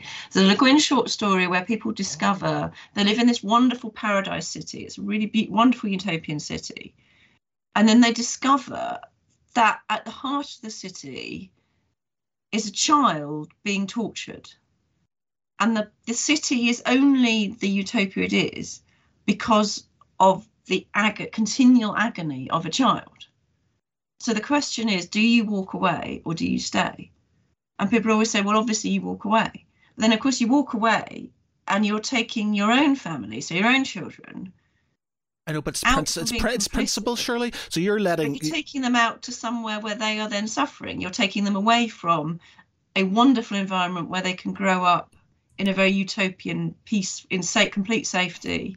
And you're taking them away to experience hunger and fear and danger out in the wild. Yeah, but would you want that on the back of suffering though? It's like this is a really extreme example, and everybody goes this way when you're sort of like you're living in Nazi Germany, and you know you don't know any different because whatever, and you've got a job and you've got this, that, and the other, and it's like, yeah, all this bad shit's happening because of that, but you know your family's safe and your family's safe. It's like, surely there's principles behind these things. You can't just go, well, it's for the greater good of everybody else that this person suffers, or do you got to go, do you know what?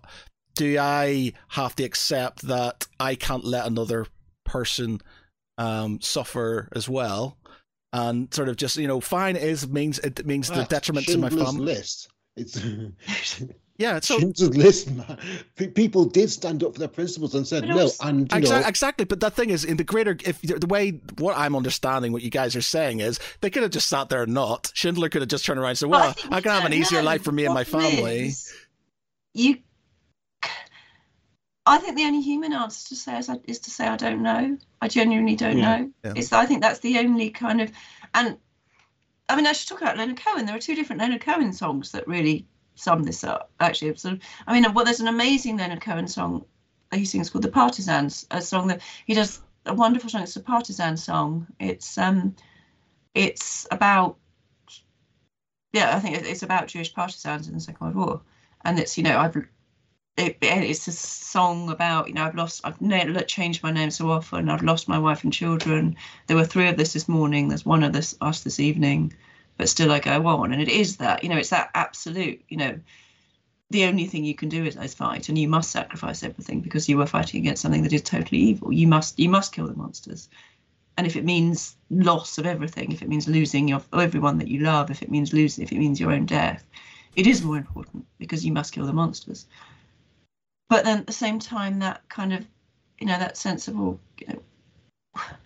isn't it better just to care up at home with the people you love? And I know, but then all you can ever say is, I don't know. Genuinely, I don't think I know. I don't think I could actually genuinely say in the end. Thing is, the way I see it is, if you don't stand up for principle, and I understand that the principle is very sort of fluid depending on person to person. So the whole Ned Stark thing is, there is a bit more. He could have probably used a bit more tact in certain. There's certain things he could have maybe ignored for the greater good. And there's certain principles I think you should always adhere to. But when you're those sort of things, I can kind of understand.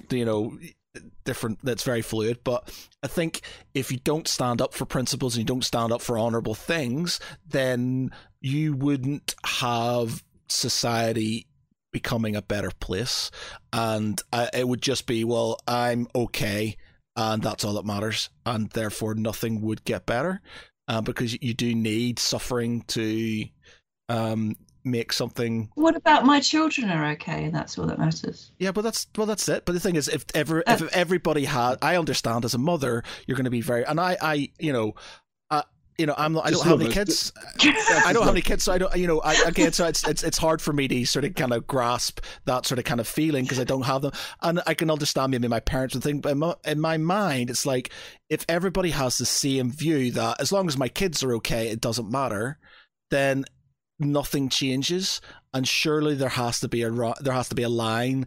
You're going, what? There has to be suffering, and it's somebody, and who's the braver person? The person who accepts that suffering and moves on and does something about it, or the person who just accepts the status quo and, the child in the middle of the city being tortured. It's, for me personally, and I have a really strong view on right and wrong. As much as I believe the world is very black and white, it's not very black and white, it's very grey. The world is a grey place. But, I have strong feelings about what is right and what is wrong and stuff. And I feel like I've done stupid stuff because on principle, just on principle, I've sent emails I shouldn't have sent because in my principle, I was like, I need to send that and I've got in trouble. But it's like, as much as I didn't like getting in trouble, I felt like my principle made me say I had to say that thing because it was the right thing to do. So I'm not saying you're wrong or anything. I'm just like, my opinion is, if everybody has the same view that I'm okay, my family's okay, nothing else matters, then nothing gets done and nothing changes. We wouldn't be here if people hadn't revolted or hadn't sort of gone through heartache to sort of make things better, and that's just sort of kind of my view on it. I think the Will Wheaton rule of just don't be a dick is probably the best one. Well, that's true, but that's it. That's a good rule. But the problem is there are dicks out there, and there's a lot of dicks, and that's the problem, and that's why you have to have. Because if we lived in a utopian society, or we lived in a society that was a lot more free and people were just a bit more cool to each other, then it wouldn't be a massive issue. But we don't. We live in a society where. And this is what I've had massive long debates with I've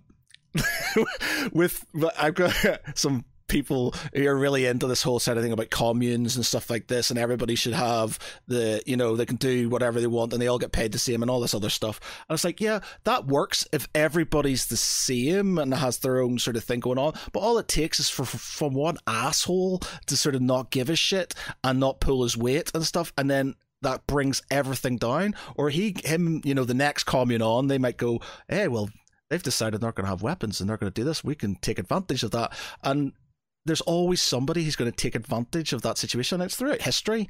Communism is a massive sort of show for this. It's like people just taking advantage of the situation, and therefore you have to have a point where principle matters. And there's, you have to stand up for it, because unfortunately we don't live in an equal society with people cares the same amount.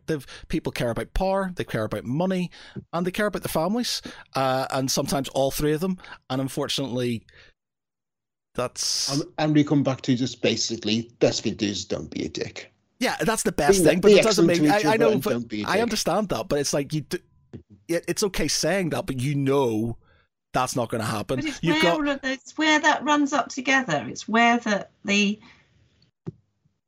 responsibility and the desire to protect your family or those that you love most comes up against the fact that means you have to be a dick to others. That's where it's really interesting. That's where you can't answer it until you've been there. Yeah, I'm not saying it would be easy. That's one of the things all my books are about, is trying to explore that moment of how do you deal with that? Protecting family against the rest of society. Yeah, well, I'll give you an example of how I would go against, I would break law to do something. Like I was thinking about this the other day. Like I bring my dog back in the boat to Northern Ireland all the time, and every single time I get on that boat, my first thought is, because I love that fucking dog, and I was like, if it came to it, right, and they said you're not allowed to go down to the car deck to get at all when the boat's going, and I'm like, if this boat was sinking, they would literally have to drag me off that boat before I would try and get my dog. I would go down with the boat other than sort of try and get off it and stuff. I would, but the thing is that it could be detrimental to other people, because I'm thinking about me and I'm thinking about my family, my dog, and it's just like, all I'm thinking about is he going to be safe? And I would break my heart if I was alive and he wasn't and stuff. And I'm, so I understand the feeling about sort of things you love and care, and that sort of like, all you want to do is keep them safe. But then sometimes, it's just like you have to weigh that up with principle and accepting the greater good in a way, I guess. But I think I went a bit off topic here. But anyway. I don't think we have. I think it's been really good. It's good to have that sort of to and fro. Yeah, where can readers find your books, and where can readers meet you? Goodness. Readers can find my books. They can find The Empires of Dust still in most good bookshops. Obviously, you can find stuff online. You can order. So, Woman of the Sword is with a smaller press. It's with perhaps called Luna Press, which is a wonderful Scottish publisher. You can find from Luna Press's own website, or it's available online from all the from Amazon, Waterstones, Blackwell's, and sort of not in the UK. I think it's available through Amazon, so my book should be, if you sort of go to the big book selling websites. I'd rather people didn't use Amazon, but. But at Luna Press you can get the special edition. At Luna Press, yes, Luna Press, and also the Broken Binding, if people are familiar with that, which is a wonderful, wonderful ebook store which specialises in fantasy and science fiction and historical fiction. They do specials. There's a special there's a waiting list to be on a member of their specials club, where you get some special every week. They do special editions, they do signed editions, they wrap everything beautifully. You could, in fact, just, if you have friends and family who like fantasy, science fiction, or historical novels, you probably could get all your Christmas and birthday presents there without actually bothering to wrap it, because it all comes nice. It comes beautifully packaged. They sent me a load of signing sheets a while ago for something, and it was so nicely packaged, I thought someone had sent me a present. But they're a wonderful bookshop, and they also have the special edition. So the special edition is £30. It's signed and numbered, and I put little gold ink and stuff on the signing sheet, and it's got it's got the short story Red Glass, which is about Lydane in earlier iterations. It's about the main character in the book in an earlier iteration. And it's also got this exclusive essay, and you can get that or the normal book in hardback or softback from Luna Press, or from a Broken Binding, and you can get the normal softback or hardback from Luna Press or from Amazon, Waterstones, etc. You can get Empires of Dust anywhere. Also, there's a big batch of signed copies of the Empires of Dust book at Broken Binding as well at the moment. And the new book will be out in September, and again should be available in all good bookshops and online from all major retailers. And where I'm going to be, I will be at Chimera in Edinburgh. I'm doing a thing on the Friday night at Chimera, Friday the 2nd of June, I think it is, with Gareth Hanrahan and Ian Waits. And then I will be, where will I be after that? I'm with FantasyCon in Birmingham. In Birmingham, yes, I should be there. Oh, excellent. And BristolCon in October. And I'm hoping to do, I was supposed to be at Super Relaxed FantasyCon last week, but I had COVID. So I'm hoping to be back at Super Relaxed FantasyCon. Yeah, it was supposed to be me, Juliet McKenna, and Michael Miller. Me and Juliet McKenna both got COVID from EasterCon. So Michael Miller had the stage to himself. I think everyone got COVID after EasterCon. It's just one is unfortunate ground zero for for a mini outbreak, so to speak. Yeah, I think it was just a very, very fast incubating and quite virulent strain of it. Yeah. But it's just one of those things. I mean, I was saying to people, it could have been a lot worse. It could have been a norovirus outbreak. I mean, occasionally, you get a group of people and it just happens that a very particular nasty virus or bacteria just happens to find it perfect. It's not, people are sort of saying, oh, EasterCon should have done more or something. What could they have done? They had 800 people in a hotel. There's nothing, and we do know, it could have been a flu, it could have been norovirus. Occasionally you get these catastrophic outbreaks. And, and up until quite recently, it was, it would have just been everyone just saying like, yeah, con crud. Some fucker brought a cold and we all came home with colds. And that would have been all it was. I remember when I used to go to Whitby Gothic weekend, Whitby Flu was just, everyone was like, oh. But it was just, what do you expect? We've been partying hard, living off beer and chips for 3 days. I was at Sci-Fi Weekend last month, and I'm amazed that I didn't come down with anything. I felt a bit rough afterwards because I'm dancing around and partying and drinking and eating bad food for 3 days. But I didn't come out about the hundreds of people there. I didn't come down with anything. I just felt rough because lack of sleep, lots of dancing, crap food. And I'm hoping to come. So I just want to make a public statement saying I think it's totally unfair to anyone to blame EasterCon for anything. It was just, and also it was a hotel by an airport. There were also people who were at the NEC doing a gaming weekend staying there. It's Insomnia. Yeah. So so there were people who, again, another lot of people in a slightly different confined area who were also getting no sleep. I presume they weren't drinking as much as they were computer gaming, but who were also living off chips and 3 hours sleep. I mean, plus there's the airport. I mean, ideal breeding conditions for viruses, unfortunately. Yeah. So but I'm also hoping to be at the Humber science fiction group, which in Hull. Oh, nice. Some point in the autumn. So so a very busy time for you. Very busy time. Yeah. Well, I've got 2 books to promote this year. So and I've just booked my membership for Worldcon Glasgow next year. So nice. Very much looking forward. That is tempting. I'm not done it yet, but they're very tempting for next year. I think that'd be so good. I know quite a lot of the people who are involved in organising it, and nice. I just think it'd be so good the way they're talking about it and the plans they've got and the stuff they've already done. I think it's just going to be amazing. I think it'd be a brilliant event. Okay, well, I'll pencil that in for next year. Right. And you can find me, all of this stuff, you can find me on Twitter and Facebook. Twitter at Queen of Grimdark, and Facebook and Instagram, Anna Smith Spark. And I don't post that much, but I do tend to put information about new books and new short stories and when and events I'm going to be at and that sort of stuff. Awesome sauce. Brilliant. And pictures of my cats also. Even better. Okay.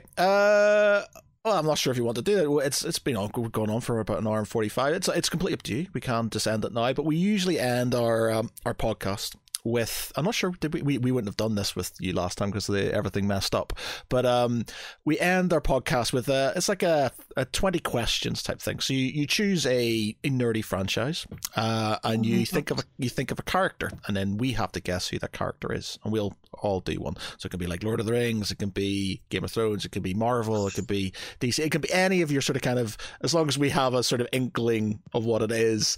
So you can either think of a franchise, and then you think of a character within that franchise, then we will try and guess who that person is. So have a think. Obviously nothing too obscure. Don't do Pete. Pete likes doing either super easy or super obscure, as Pete's MO generally. I've got one, if I'll give you sort of an example, if you want to go for it. It's middling. I'll give you. It's a middling difficulty, I think. And the franchise is Lord of the Rings. I'm definitely screwed. Franchise is Lord of the Rings. You've got 60 seconds. You can ask me whatever questions. I'll give you the answers. You've got 60 seconds. After the 60 seconds, you'll have one more question, and then you've got to guess who it is. You can obviously guess who it is throughout the 60 seconds, but we'll start here. So, Lord of the Rings, 60 seconds, go. Are they in the films? They are in the films. Are they male or female? Male. Are they on the side of good? They are on the side of good. Okay, are they in all three films? Yes. Are you Boromir? I am not Boromir, right. But that's good. I'm not Boromir. You have a character, okay. I love Boromir, but yeah. Right. Are they a human? They're not human. Are they elf? No, they're not elf. Are they dwarf? Nope. Okay. Are they hobbit? Nope. Are they one of the wizard things? one of the wizard things, Pete. One of the wizard things. I don't do Lord of the Rings. Okay, no, they're not one of the wizard things. Are they one of the horses? They're not one of the horses. It's not. It's not Shadowfax. No. So you got one more. You got one more question, and then a guess. So you've named every other creature. You haven't named this single creature, who are really pivotal in Lord of the Rings. No, they're not an Ent. You got one. Are they an eagle? They are an eagle. Eddie the Eagle. Edward. The eagles whose name I cannot remember. It is going to be the main eagle from Lord of the Rings, whose name is Gwahir. Eddie the Eagle. Yeah, Eddie the Eagle. Okay. Yeah, Gwahir. The Lord of the Eagles. That's not middling, dude. That is middling. The Eagles are like pivotal. Like, there's so much argument about the Eagles. Come on. That is middling. It's not obscure because they're like there. They're in all the films, even if fleetingly. And what do they do in the Two Towers? Where are they in the Two Towers? Where are they? Are they in the Two Towers? I'm trying to think. It's been so long since I've seen it. No, so they get Gandalf. They get Gandalf from Orthanc. And let's see, in the second one, because I think there's like a flashback, isn't there, from where he's been when obviously they meet Gandalf the White. That's him fighting the Balrog. I know it's a Balrog, but it's just. I'm pretty certain the eagle is not involved in that bit. Yeah. Well, they're in the films. You said, "Are they in the films?" And I said, "Yes." You said, I said maybe, but even so, I don't think it would matter. The 2 or 3 of them. I'll have to check that now. See if they're in the second film. As soon as I'm gonna have to watch them again now. I haven't seen them in so long. What a shame. Yeah. Anyway, so we've got one. I've got one. Okay, Star Wars. Okay, Star Wars, 60 seconds, go. Original trilogy. No. Prequel trilogy. No. Sequel trilogy. Yes. Are they a part of the First Order? Yes. Are they Are they male? Yes. Male and part of First Order. Are they? Is it? It's not Snoke, is it? Nope. Okay, it's not Snoke. Are they? Are they? Do they have force powers? No. Are they that ginger bloke that has an argument with Kylo Ren? Is it Hux? Is it? It is indeed Hux, yes. Is it Hux? the ginger bloke. Sorry. We talked about toxic masculinity and really thought, right, sequel trilogy. I've seen that film once. Hux. And I just had a vague memory of someone with red hair. Yeah. General Hux. Yeah, played by... Having a tantrum. Having a tantrum, yes. What's Gleason? Gleason, one of the... It's the son, yeah. Right, it's your turn, Diana. What's your franchise? The franchise is She-Ra and the Princesses of Power. Ooh, She-Ra. Wow, okay, She-Ra. Right. She-Ra. Okay, what was this for 30 years?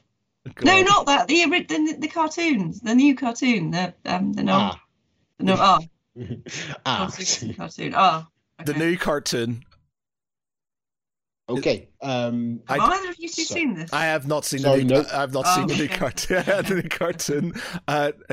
Yeah. Okay, the franchise is Buffy the Vampire Slayer. Okay. Okay, yeah. Right. Okay. What's that for 15 years, but no, Mike, we'll go for it. Buffy, 60 seconds. Go. Are they a vampire? No. Okay, are they part of the Scooby Gang? No. Are they in all 7 seasons? No. Okay. Are they male? No. Yeah, are they female? Yes. And they are human? Yes. Right, okay. Are they related to Buffy? No. Right. Are they friends with Buffy? Yes. Right. It's not It's not So Willow. It's not Willow, is it? No, Willow's in the Scooby Gang. Okay, yeah. Sorry. Yeah. Keep up, Matt. Yeah, I'm going to tell you something after this, but yeah. Sorry, carry on. Okay. Right. They're not in all seasons of it. No. Okay. Okay. I'm trying to think it up. Are they supernatural? No. Okay. Okay, last one more question. I don't have So- anything because yeah. So human, female. Were they in at the start, or were Yeah. they in? Okay, at the start, not supernatural, not part of the Scooby Gang. Did they go to the school? Yes. Were they one of the students? Yes. Belgians. No, that's not the name. That's just me. My brain going blank at this point.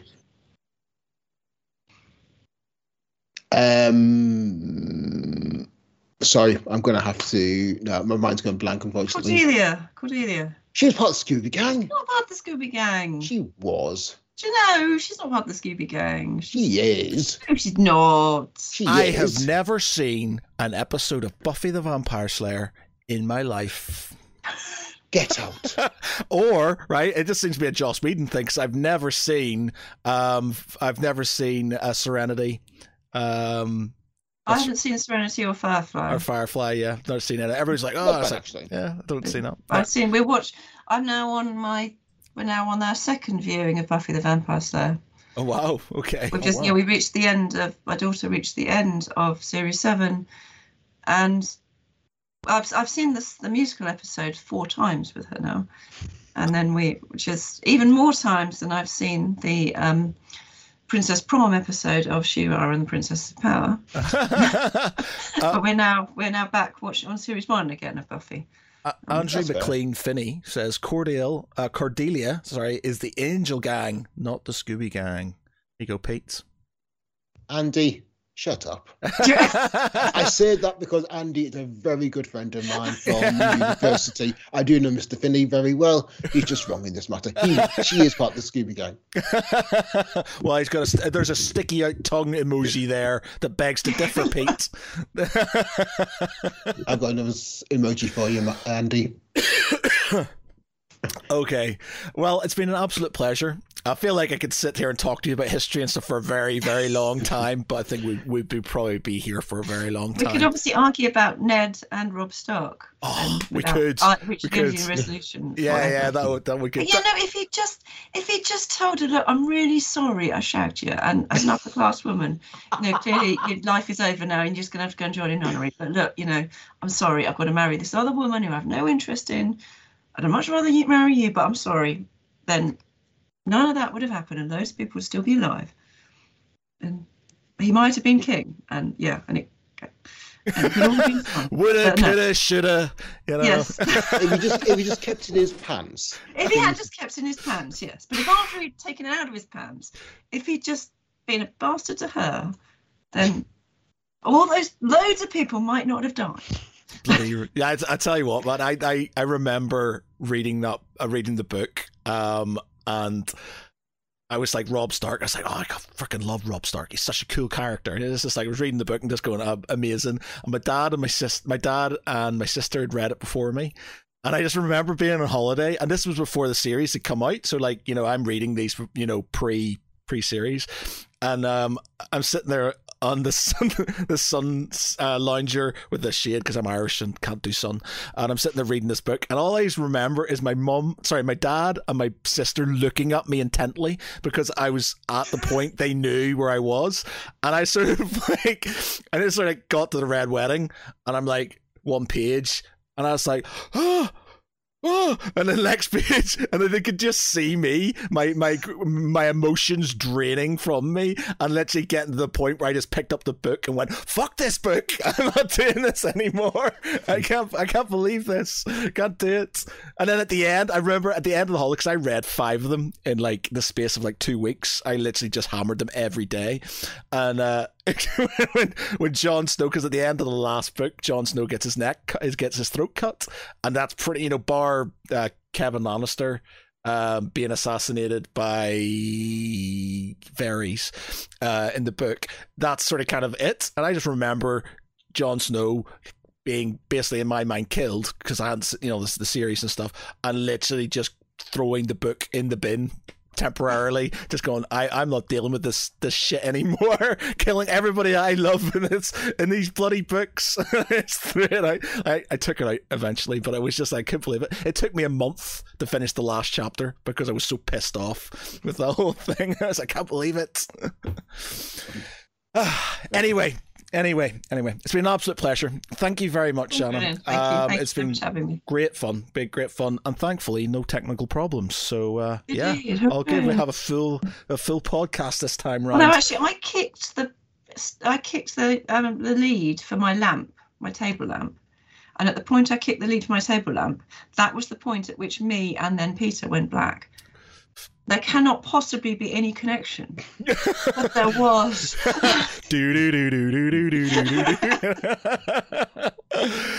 Blockchain. But thank you very much for tonight. I've been Matt Geary. With me has been Peter Ray Allison. Good night, everyone. And Anna Smith Spark. Bye.